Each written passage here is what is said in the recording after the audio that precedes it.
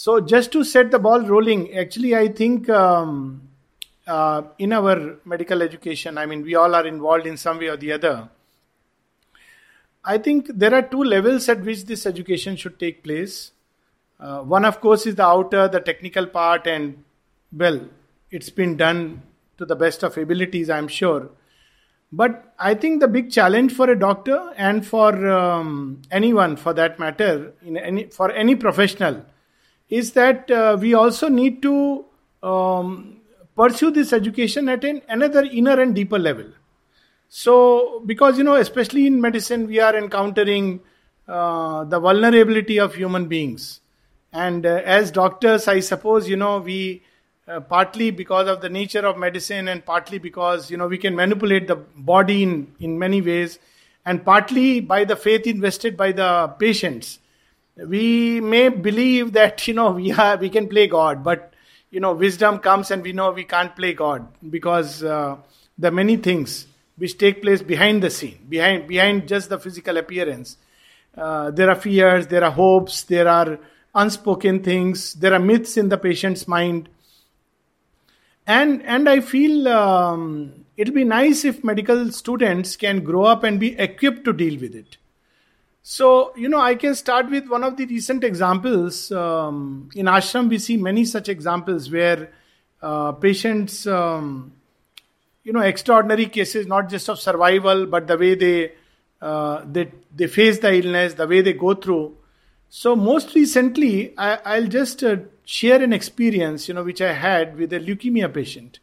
Now, this lady was very fit and fine, and just a week back, she came for fever and we got a TLC done. I mean, just a routine HbTLC, DLC.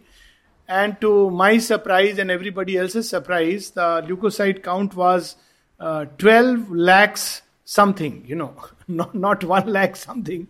So initially it took me time to let the whole thing sink in, and the JIPMA doctors also. So when she went, she was admitted, a very fine lady with very nice, inner state, in her mid-40s.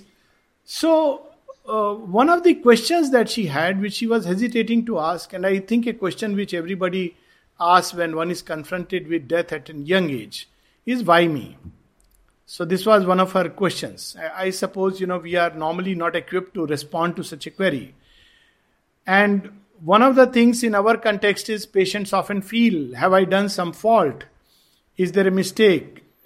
Particularly some of them come with a karmic background and they believe that they have done some bad karmas.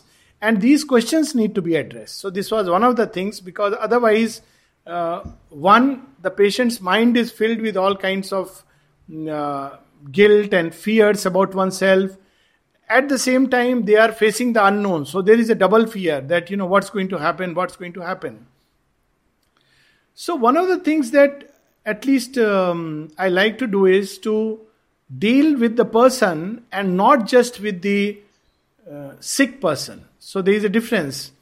So there is, of course, the sickness part where the person is not well and we need to address it, and there are competent people to address it.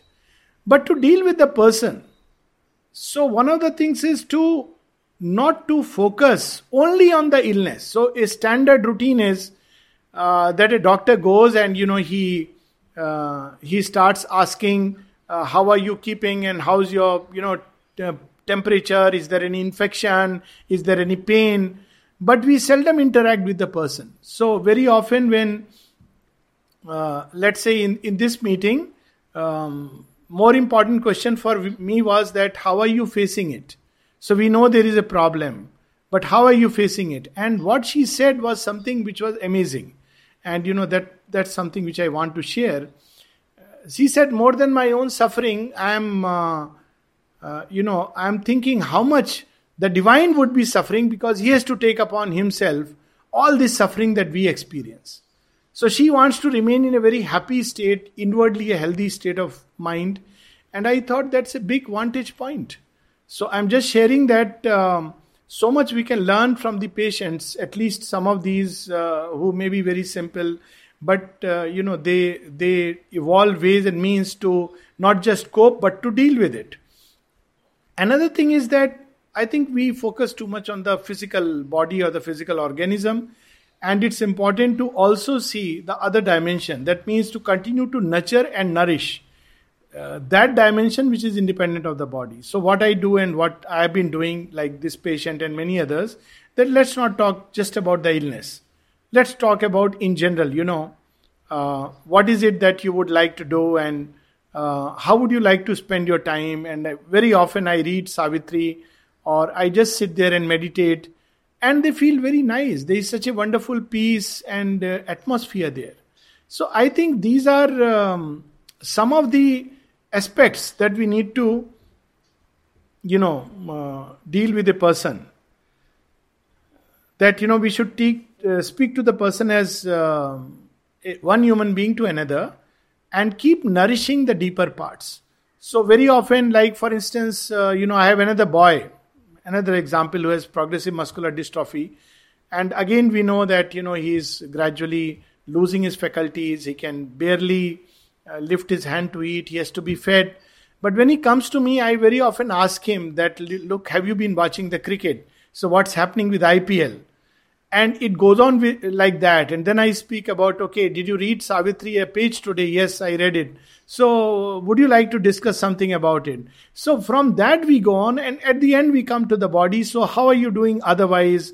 I mean, what all are you able to do? What would you like to do? So I think it's important to address the totality of a human being, and not just the physical aspect.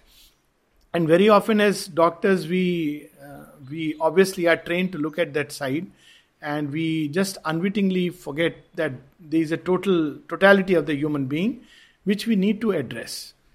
The big problem is, of course, time. And I don't know how, given our present structure where there are too many clients and too few doctors, let alone doctors who are sensitive to deal with these deeper issues.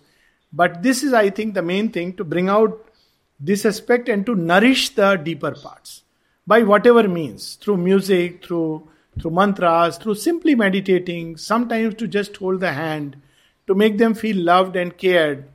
I mean, they shouldn't feel that, we sometimes take within us their fears. And when we go to see them, we are looking at somebody who is going to die. No, we should look at them as somebody who is living and has a zest for life.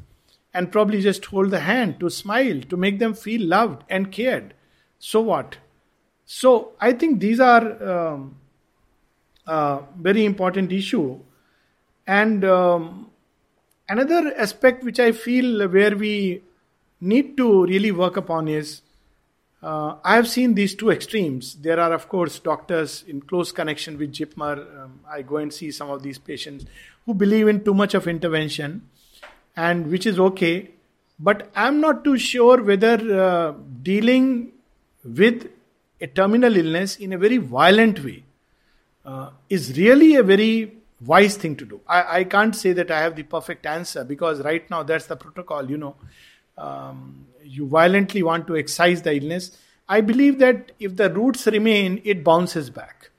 So that's why we have these relapses. And at some level we can address it by bringing in that dimension where people begin to understand that, illness is not just something to be violently rooted out, but to take away the roots while deal with your body with all the gentleness and care it requires. So sometimes, I give them some exercises that, look, you talk to your body, talk to your cells, tell your healthy cells that we need you. And, like for example, in this leukemia patient now, the total leukocyte has come down to 1,000. Obviously, it kills the normal cells also. So I want this lady, I tell her to, speak to the healthy cells that we need you. And you must be going through a little bit of discomfort, suffering. But look, we need you very much. And it's just part of the process. At the same time, to tell these cells which have become unhealthy and which are multiplying that, look, we would like you to be at peace. There is no need to go berserk. There is no need to become so restless and multiply. So I think to deal with the body as if it's a conscious and living body. So this is the, second aspect which I feel it'll be nice if students can understand and learn, that we are dealing with a body which is a conscious body and which is a living body and which can be made more and more conscious. So instead of just dealing with it as a very mechanical object. So these are the two immediate thoughts which come to my mind. And third is that if we can allow a state of quietude, somehow very often visitors come, they bring in their anxieties, not just infections, and there should be a way, maybe doctors cannot address, but if the nursing staff can address to these visitors, that while you are visiting, don't throw your anxieties. Each one comes with their own ideas that, go there, go here. And I think it disturbs the basic harmony which is building up, because it brings a lot of conflicts in the mind of the patient.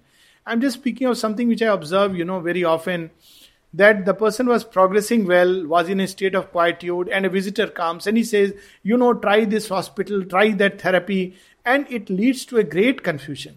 So we need to tell the visitors that while, you are well-meaning, but you must understand that it's not so easy if everybody comes and gives their own advices. How will the person cope? How will he decide? So I think this is a third thing where we need to, in some way, maybe there could be a small little pamphlet which, can be handed over to the visitors, which informs them, educates them, that you are part of a team. You have to play that part consciously. Most of them bring their own fears, and I have seen sometimes visitors see and remark, "Oh my God, you were doing so well. What happened? We are very sorry." All this is very harmful, very unhealthy. So some kind of a little booklet for those who are visiting a patient. I mean, there are a lot of studies now on that, on mirror neurons and how a smile from a visitor. And I feel visitors should address the healthy part of a patient, leave the sick part in the care of the professionals who are technically equipped. So when they start asking questions like, how much is it growing, what is the cell count, etc., it does no good. So it's good that they come and address the healthy part. For example, how's your appetite? Would you like to eat a little more? How do you feel inside? Do you feel strong enough? And give courage and hope rather than, just deal with the technical part. So this is the third thing. I think a fourth thing is, of course, with the staff and the doctors. For example, again, so many times I have seen that doctors, a patient is doing very well, is living in a state of inner faith and trust that all will be well. But the doctor comes with statistical figures that look, according to the literature, you have a survival chances of 20%. Now for a patient, this statistics means nothing. For a patient, it's either 100% or 0%, So even if, let's say, it's a 20% survival, it means that 20% can actually have a 5-year survival rate. So let's, not reduce patients to statistics. So it's very important to train the medical staff and the doctors that patient is not a statistics. For him, either he is living or he is not living. Now, even the statistics can be look at it like in this way, that if there is a 1% chance of survival, maybe you are that 1%, we don't know. We use the word markers and, everything. But at the end of the day, let's admit that nobody can play God and prognosticate with an absolute certainty what's going to happen. So let's do our best and live in the present. It's a wonderful exercise. Very often I give this to patients that, look, let's talk about today. What's going to happen after 6 weeks? Nobody knows. So let's talk about today. How are you feeling today? And in the morning, how are you feeling today? How are you going to face today? And as things come, we will face them as and when it comes. So this is the fourth important thing, to learn to live in the present and optimize it, because it optimizes the resources, optimizes our energy, optimizes everything, and, fills us with trust. Otherwise, already we are thinking, another few months, the patient is going to die and it's not going to help anyone. So I think this is a fourth very simple practice. The other part is that, of course, we all carry our own atmosphere. It's so important to work upon it. So, it may sound very preposterous, but doctors, teachers, all of us, who are in some way or the other connected with world, should also be inwardly, at least neophyte yogis. At least we should cultivate an inner peace, so that when we go, we help the patient feel peace. When we meet the patient, he should be full of hope. So I've seen that sometimes doctors meet a patient and the doctors is full of fear. The relatives are full of fear and it's contagious. So all these things, I feel that it'll be very nice if it can be cultivated or put in some way in the curriculum, wherein the budding medicos understand that book knowledge will make you a good doctor, but self-knowledge will make you a great doctor. And to understand the difference is very important. It's not so important that we can always make a patient survive. We may not. Let's not play God. But we can make him comfortable. It's so important. Very often we miss on that. Sometimes patients feel comfortable just because they have shared. It doesn't always need a pill. And this simple thing that sometimes they feel comfortable if we just hold their hand and make them feel, we understand your issues. We may not be able to address everything. So this art of making a person comfortable while he's transiting, and at the end of the day to understand in some way to bring it home, regardless of belief or non-belief, that death is after all a transition. It's not the end of things. It doesn't matter which way we believe in a religion or don't believe in a religion or this or that religion. It's a point of transition. So like all transitions, we have the unknown, and like all unknown things, we can approach it with fear or approach it with faith. That's a choice we can make. So let's approach this transition with faith, that whatever is there on the other side, or whatever is the state or condition, it will be, hopefully a good state.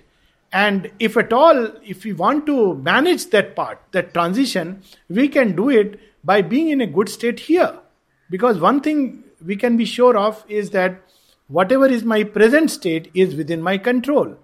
And in all likelihood, this present state is likely to prolong after, when I take the transition. So if I put myself in a good condition now, it's quite likely that when I transit, I will be in a better state. So now, how to put myself in that good condition? I believe each one should be left free and each one has their own way. I know people who love to, hear music and are in a beautiful condition. Or, as that Norman Cousins' famous Anatomy of an Illness, I'm sure we have read it. So, he watched humor movies and he got into the right condition of healing. Some people like to play something. Some people like to, I give this exercise that, let's say that maybe, you are going to leave the body or transit tomorrow. What would you like your other life to be? So I give, at least to those who are Hindus, who believe in some kind of a rebirth, or even in those who are, let's say, not Hindus, but the next state. So I tell them that, look, what would you like? Forget about what it will be like. What would you like? So they start imagining, beautiful things.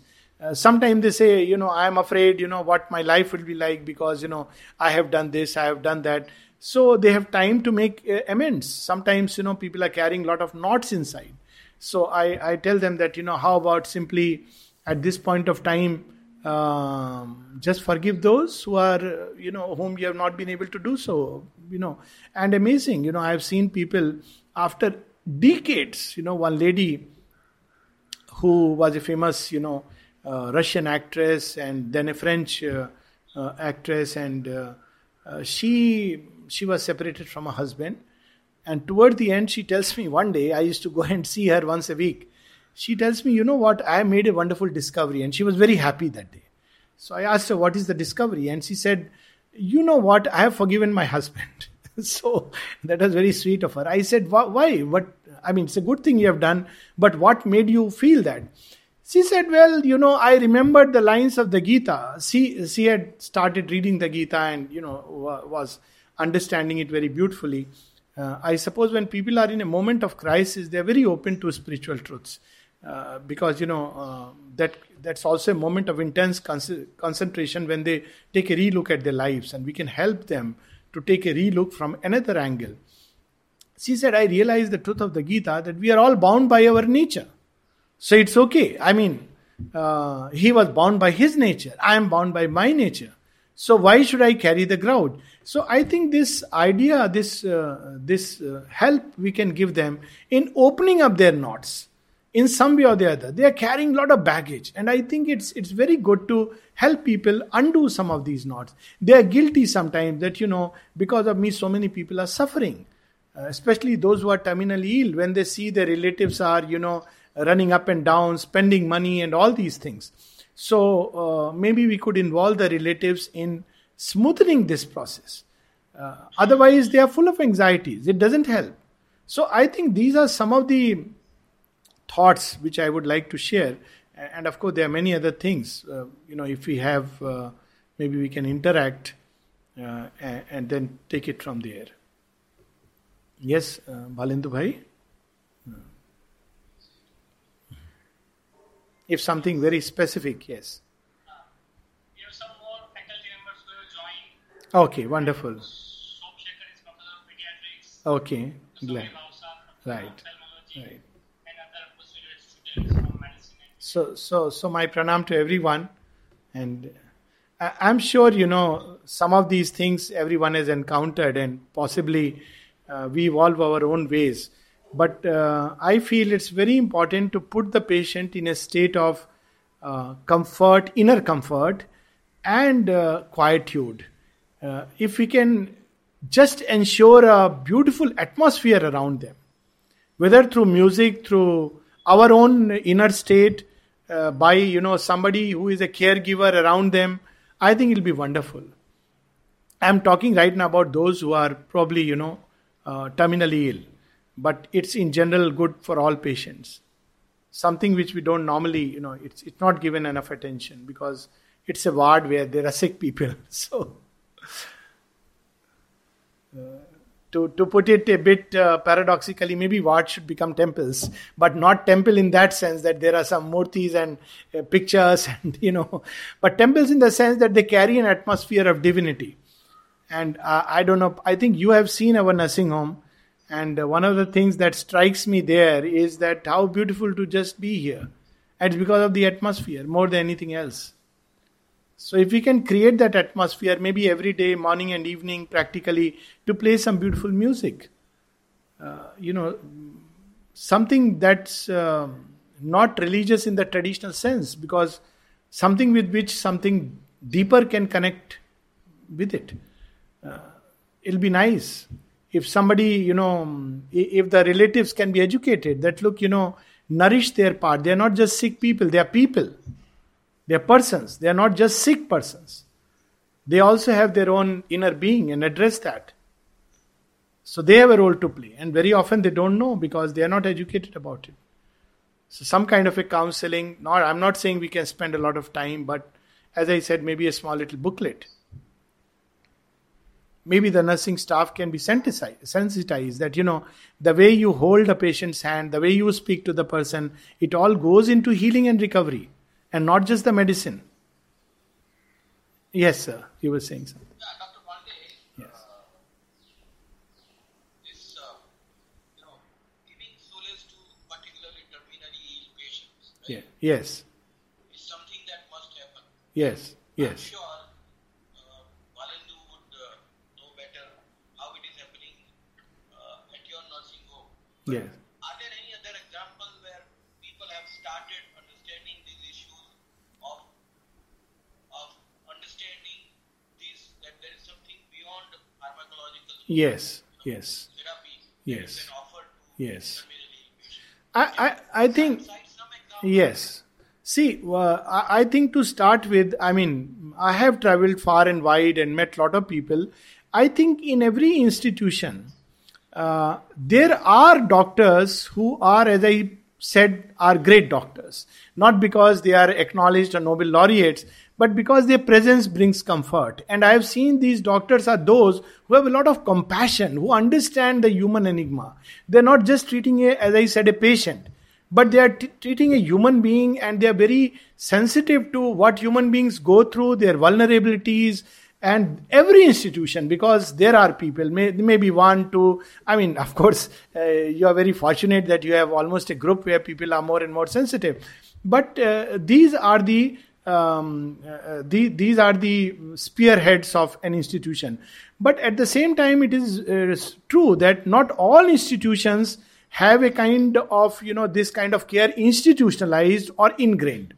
Exactly, that was my Yeah. question. So yes. Institutionalize the practice. Yes, so I remember just 2 or 3 places. For example, in Ames once there was a center started called as Integral Health, but that was because of Dr. Ramesh Bijlani's effort and his tuning to yoga, and he had started on his own. So patients who were either terminally ill or even other kinds of illness. So he was offering this kind of a holistic care, and in that sense, there was a lot of work being done. Then in Jipmer itself, recently they have started this where they are beginning to, many of us have gone, I have myself gone to the undergraduates and sensitizing them to the human dimension and the deeper dimensions of a human being. So it is started. And I suppose there are many more which are probably, I may not know. But another, for instance, for departed. I remember when I was writing my book on death, dying and beyond, then somebody had come from Spain and he said, oh, this is wonderful because in our hospice care, we do play music for the departed. So, it was a very different way of connecting and preparing them. So whenever somebody was departing, they would come and play some, one of the famous, well-known music, and it was a way to, bid them goodbye. So in many places, some way or the other it is coming, but still, I must say that there is a lot of stronghold of, the old kind of paradigm, and it takes different forms. One of the typical forms is that, well, we agree all these are very nice things, but who has the time? Now, well, if we put that, I believe that let's start maybe in a small way, it doesn't matter. Let's sow a seed. Maybe generations later will reap the fruits. So I do believe that it may not be possible every day. Let's prepare the soil. Maybe some of us are there just to prepare the soil. So there are institutions,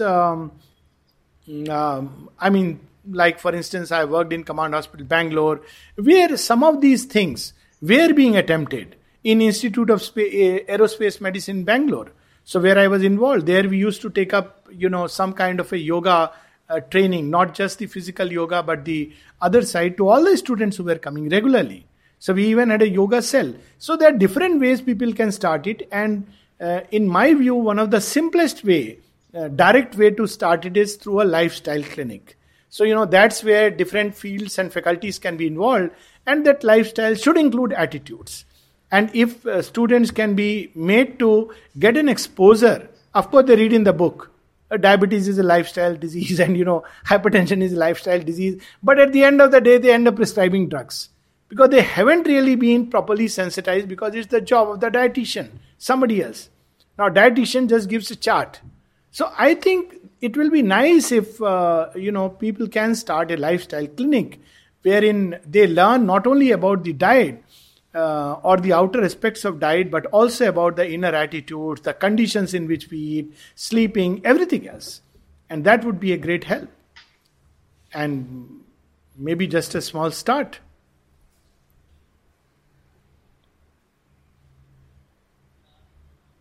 And sometimes I feel it's good if it has not been done anywhere. It's good to be a pioneer. I often quote this example of your own institute. When I travel and people ask me this question, so your institute I quote, because, in many ways, why not be a pioneer? And who knows, So that's how it should be. So I think it's essentially an attitudinal thing. So it has to go in ourselves, and then it has to Yes, that's fundamental. As I said, a doctor should be a... and then it has to Yes. to the patients. See, it cannot be done theoretically. Like you can't tell a doctor that please tell him something about the Gita. No. One has to grow oneself. And I think this aspect of education in some way should be there. Maybe formalized. And inner growth, inner dimension. And one way is to, expose them to people or places where they can develop or they learn. There is another way of looking at the human phenomena. I won't even use the word body, but human phenomena. Maybe few will pick it. Yes.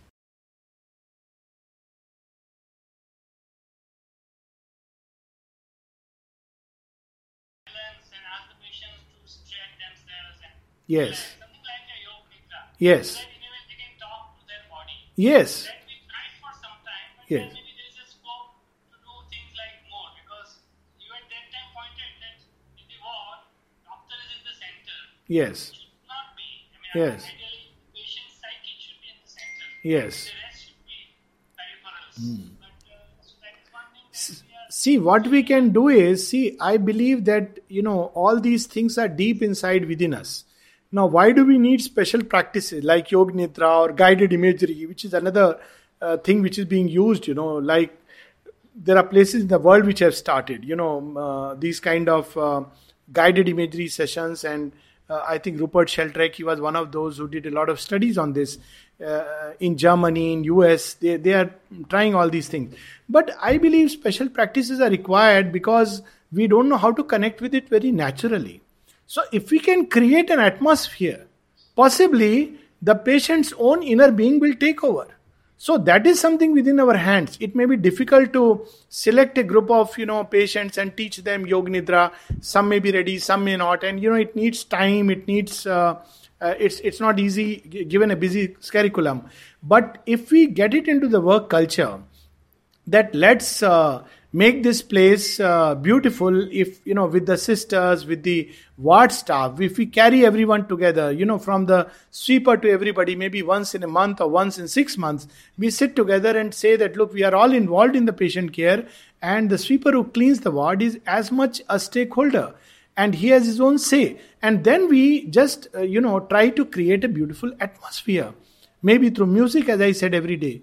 Maybe of course, flowers are not always advisable in a hospital environment. They carry infection. But at least the people, when they come and approach. So one of the things which I tell, I'm looking after this Desiree home where the elderly inmates are there. So I tell the sisters that, look, you may have your issues. You have your issues, I understand. But try to understand somebody who has lived, on earth for 70, 75 years. It's not easy. It means the person has gone through many challenges. Treat them with respect and dignity. That's the minimum. It's due to them. Tomorrow we'll be in their shoes. Second thing, I try to always tell them that approach with a smile. You don't have to be rude and harsh. Sometimes you cannot fulfill everything which a patient is expecting. Maybe sometimes the patient may be unreasonable. They can be. They are angry. They are going through phases. But we can address their concerns with a smile. We don't have to, get caught up with their anger. So I think if this kind of an exposure time to time takes place, at some time it will sink. And then it will naturally put patients in a state which is conducive to healing. Many things like, nowadays the use of smartphones, when we are, they are simple bedside manners, we need to include it. That, when we are dealing with a patient, imagine if I am a patient and suddenly, the doctor, gets a smartphone message and goes on to it. I'm just giving an example. Those few minutes of involvement with the patient, maybe 2 minutes, 3 minutes, doesn't matter, should make the patient feel connected. These are small things which sometimes are missing because everybody is busy discussing. So patient is just a mute observer and spectator who doesn't understand what's happening. So maybe just holding the hand, maybe just looking into his eyes. I mean, these are small things. Of course, Yoga Nidra and special practice are there. But I think more important is sensitizing the staff and the doctors and the students in the future. That medicine is much more than books and marks and technology.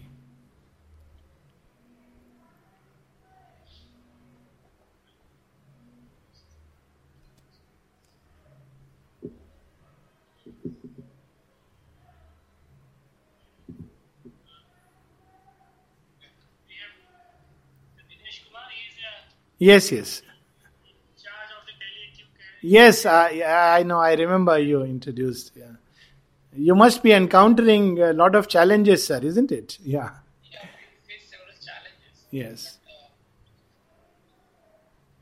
How do we go about when we don't actually have any solutions? Yes. So. How do we offer to the patient? Yes. So that's right. So that's what I meant when I said doctors can't play God because we are not gods. Unfortunately, patients invest us with a kind of faith which we cannot live up to. and they feel sometimes that we will do some wonder, some miracle.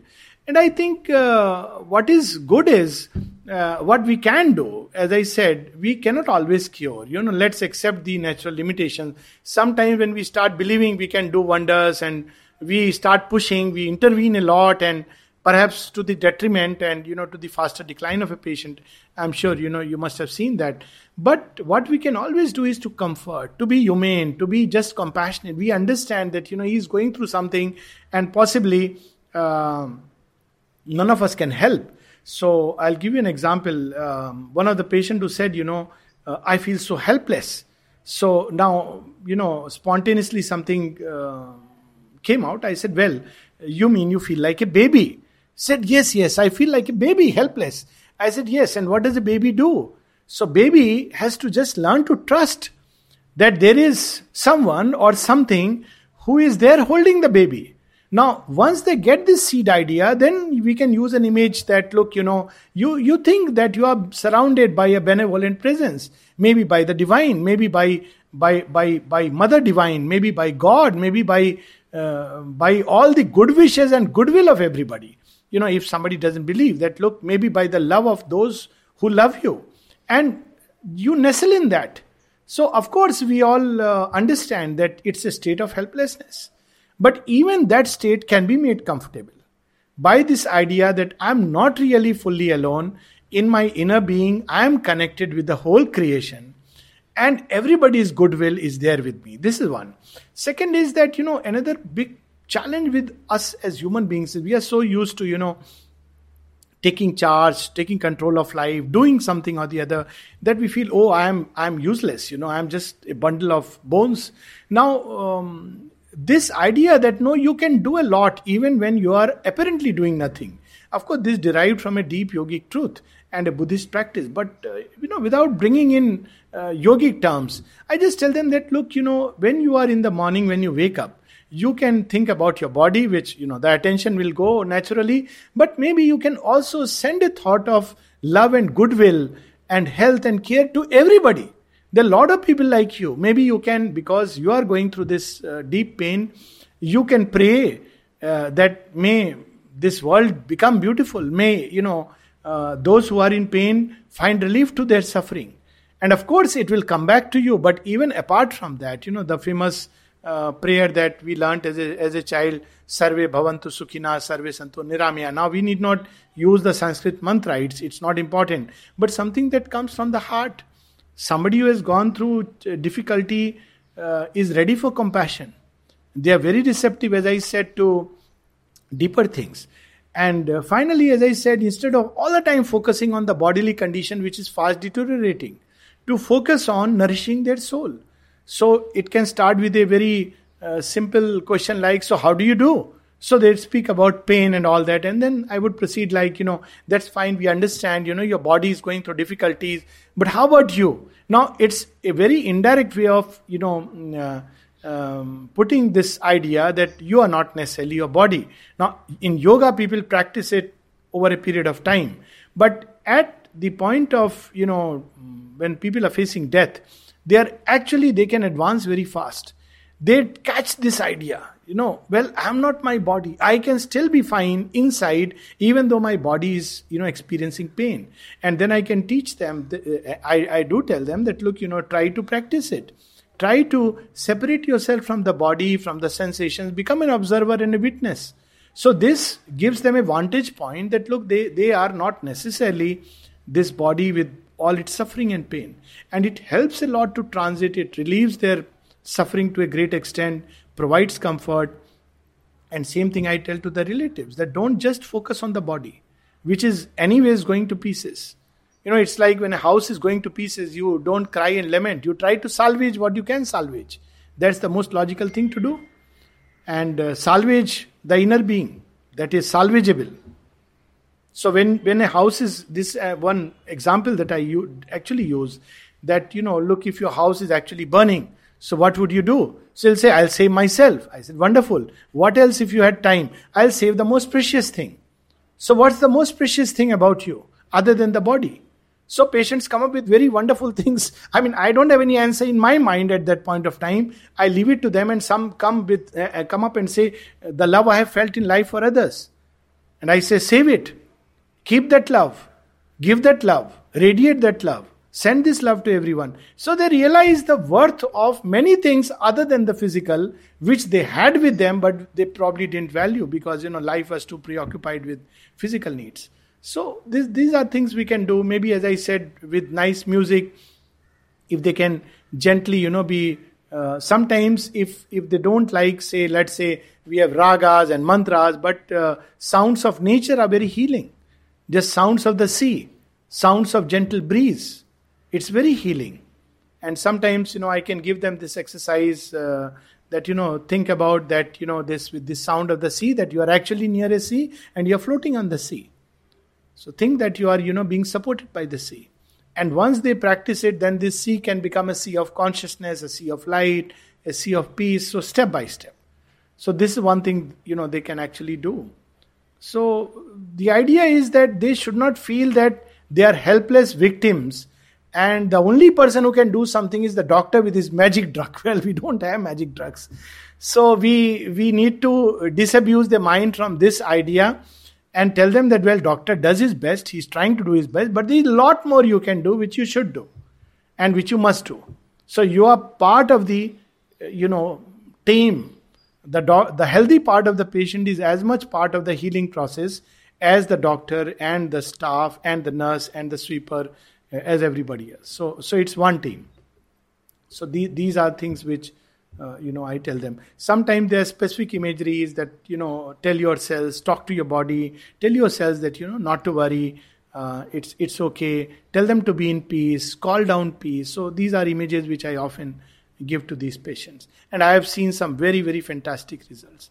2 years back, somebody had a pancreatic cancer, and though he was operated upon, he developed again ascites, and doctors said, well, they were on the verge. This is Jipmer case. Put him on, our ashram patient, but treated at Jipmer. And finally it was like, let's use now morphine because, he's in that state, and everybody was wondering how to get a regular supply of morphine for him.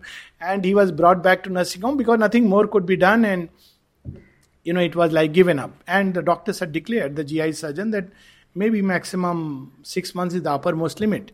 And every day I would meet him and, not talk about the illness. But I said, look, your whole body, your being, offer it. It's a holocaust of the divine. So you become the Yagnavedi and let your whole being be offered at the feet of the divine. Whatever the divine wants, leave it to him. Of course, this is a person who has been sensitized to yoga. So there is a difference. But in some ways, there are many persons who have latent such insights, but we may not know them. And slowly, first the fear went away, then ascites disappeared, his appetite picked up.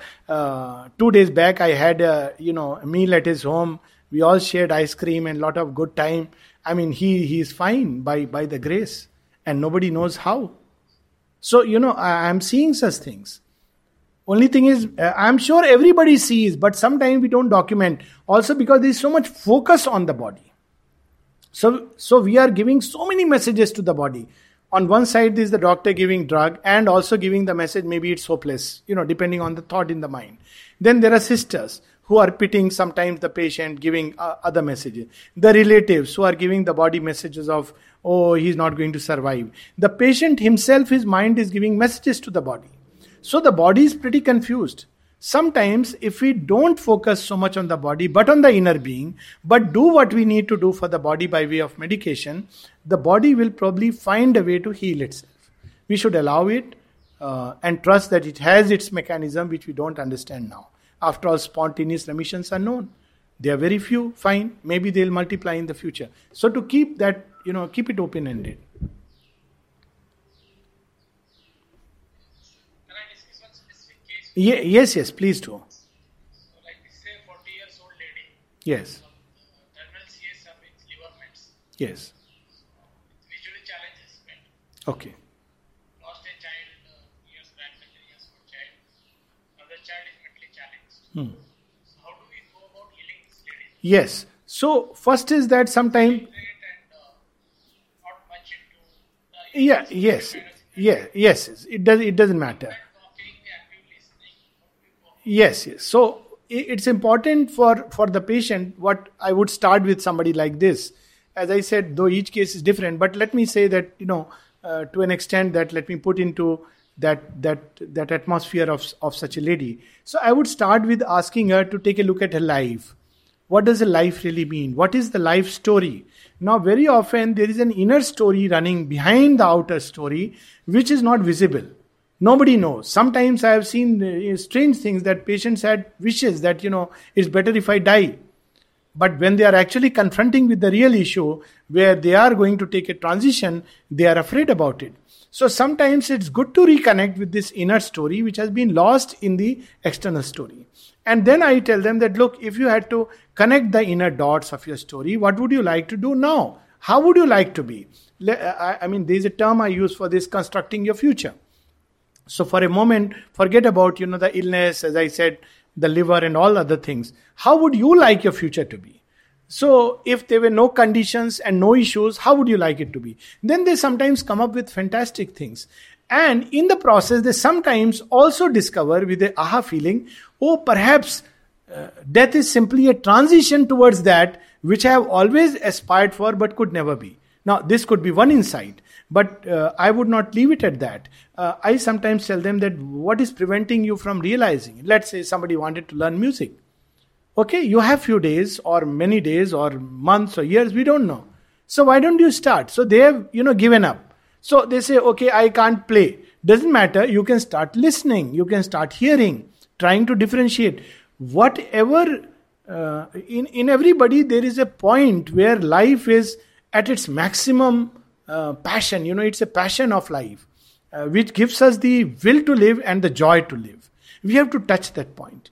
Unfortunately, for many patients, it has been lost because by the time people are past 30, they are crusted over because, everybody is into job and earning and family. So they have forgotten who they are, what their passion was. So it's good to connect. And then to whatever extent they can do, let them start.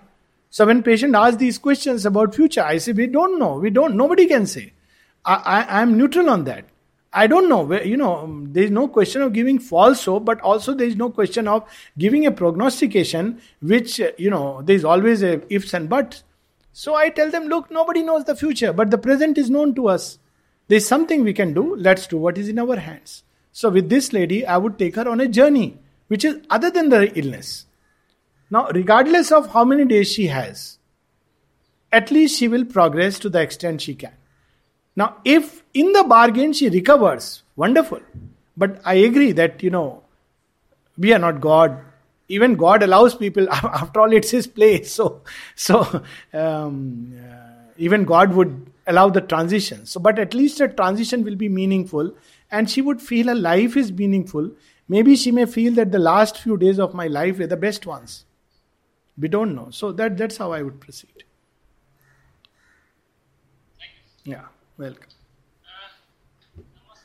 Thank you, Alok bhai. Okay. Very simple words. You have made us aware or made us more aware once again. Yes. For things which we are. I'm sure all of you are aware, and very frankly, it's an example for all of us. What all of you are doing is remarkable. I must say it is rare, and that's why I feel it's one thing to be a follower, quite another to be a pathfinder and a pioneer. So hats off and heartfelt naman to all of you, your team, and my very best prayers. Wonderful work. It's a path-breaking work, but it'll be good to document these things. Maybe it will pave the way for the future. Okay. Thank you.